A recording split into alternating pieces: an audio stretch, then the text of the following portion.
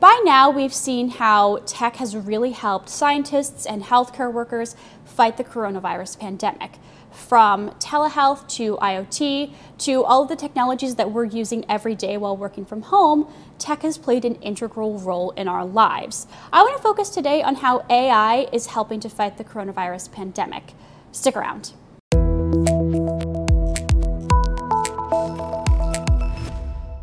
Hey everyone, welcome back to Today in Tech. I'm Julia Beauchamp. I'm here with InfoWorld senior writer Serdar Yegulalp. And Serdar, you are sort of our expert on all things AI, and I'm really glad that you could be here to chat with me today. Thank you so much. Glad to be here. So I think we can focus about how AI is helping healthcare workers and scientists fight the pandemic a little bit better now than we could before, just because now we've seen some really practical use cases on how everything from, hospitals to pharmaceutical companies have been deploying AI. So I'm curious, why is AI so well suited to respond to these challenges? Well, one of the main things that AI does for us is that it provides automation of processes that would normally be very difficult for people to do at scale. When you're looking for a solution to a problem, one of the things AI can do is help you narrow down the possible field of solutions, as well as give you a potentially predictive solution or a predictive answer. But it's the first of those two that I actually think is most immediately useful. When you have, say, 200,000 reports that you have to sift through, and there may be some useful piece of information in only 5 of them, and you can develop an AI that would allow you to winnow down the field to just those 5, that's a big time saver. And that, too, really points to how not every single problem is immediately solved by AI. I think perhaps on first glance you can look at it and say, well, it's artificial intelligence, it should be able to do everything for me. But that's not necessarily the case. Not at all. I mean, the whole point of AI is that it's a tool to augment existing human function. It's a way to give us what the computer can do best so that we can combine it with what a human being can do best. It's not necessarily designed to replace human prediction. It can be used to augment human predictions. And in fact, if you try to use it to replace human prediction wholesale, you often get results that are highly inaccurate.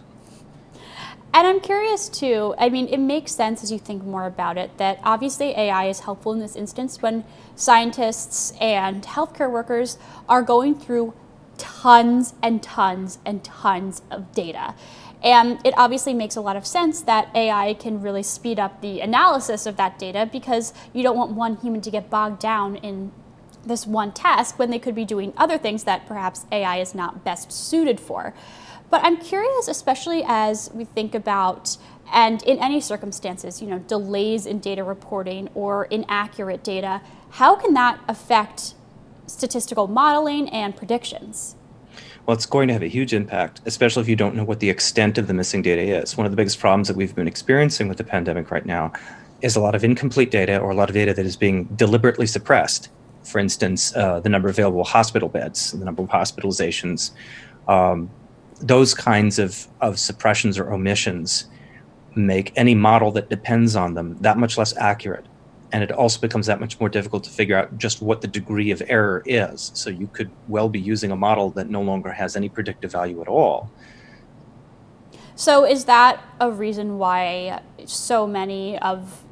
why predictions have evolved over time, over the course of the pandemic? I know that back in March when the CDC and the sort of coronavirus task force was assembled here in the United States, there were statistical models saying that there could be upwards, millions and millions of deaths. But obviously, as we've progressed in the past few months, those models have changed. Is that a reason why that could have happened?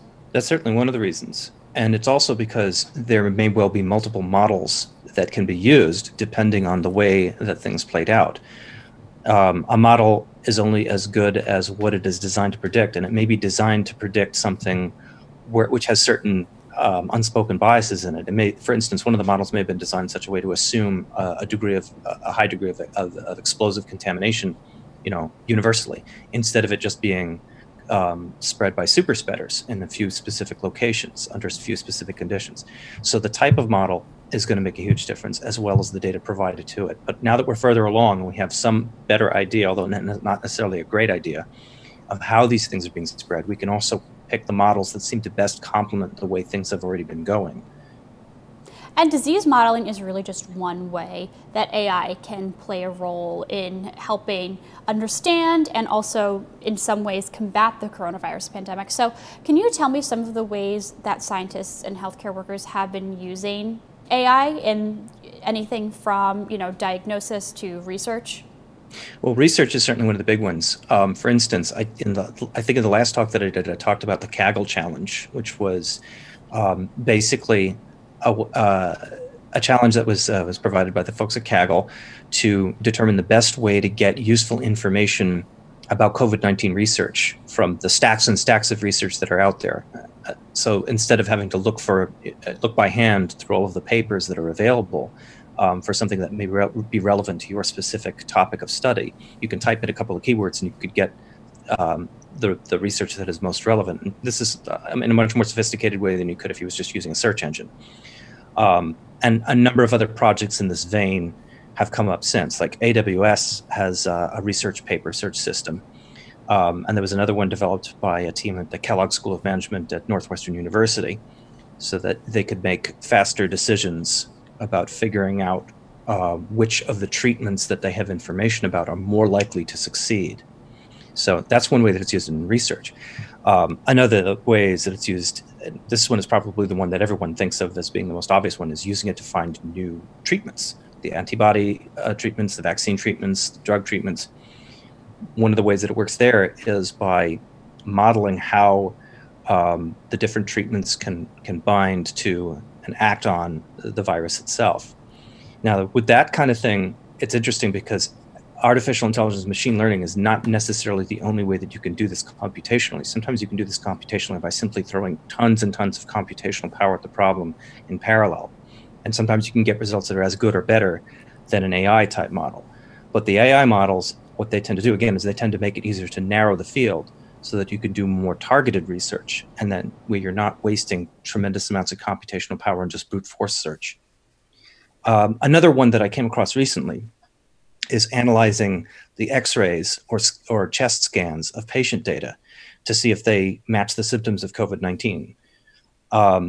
This was interesting because part of the problem was that in order to make this work, you have to have data that is correctly labeled. You basically have to have a radiologist, a certified radiologist, a trained radiologist looking at this scan and saying, yes, this is from somebody who has had COVID-19. This is somebody who has pneumonia. And then being able to add that to the model. Without good labeled data, you can't make a model like that work. So the Radiological Society of North America got together something like 600 volunteers to go through and label 10,000 CT scans and 25,000 x-rays to build a database out of that could be used for further analyses. And that way you could look at someone who's had, just a chest scan, and you could get an idea of whether or not they had COVID-19 without even any further information.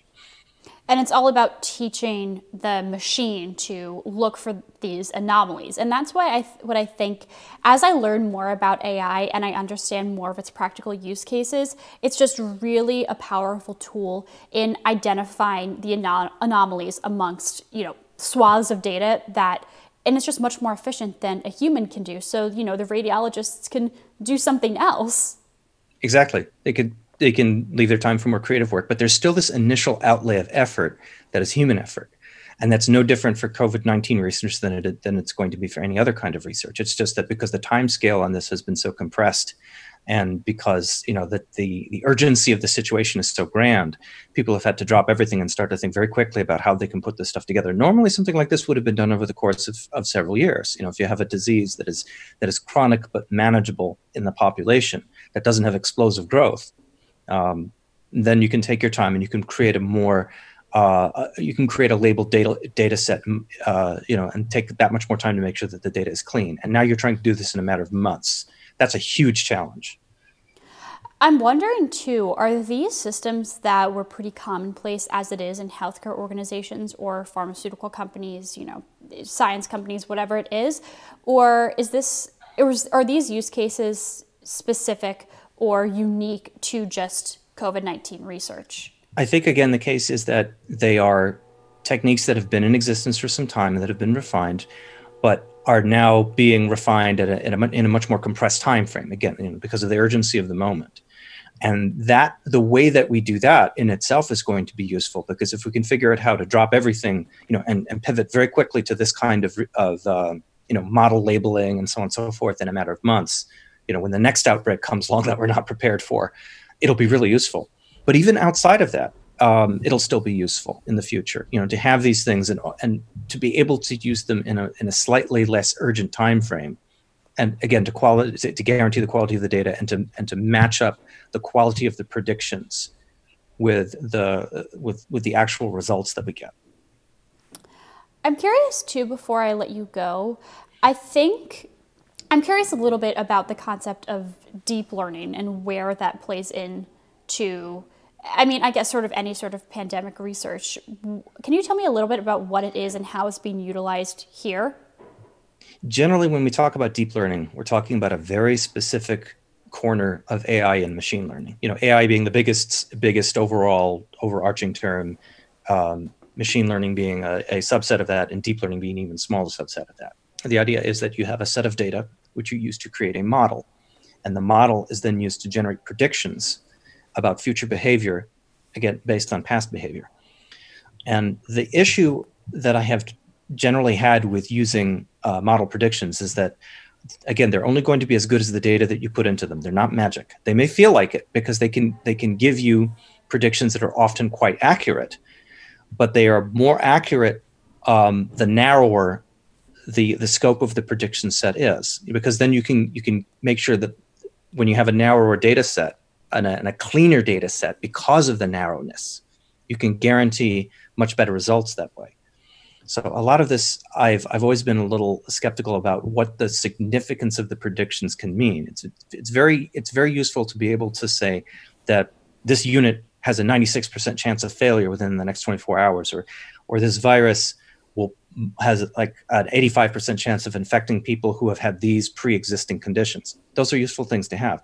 But the downside is that if we end up using those as gospel, as dogma for how things are going to go, if we don't match those aggressively to the actual outcomes and try to figure out, where the model can be improved, and also to what degree is it really useful to take this information on face value, that's really what's most important. It's not necessarily about generating more accurate predictions. It's about understanding how those predictions are really supposed to be used.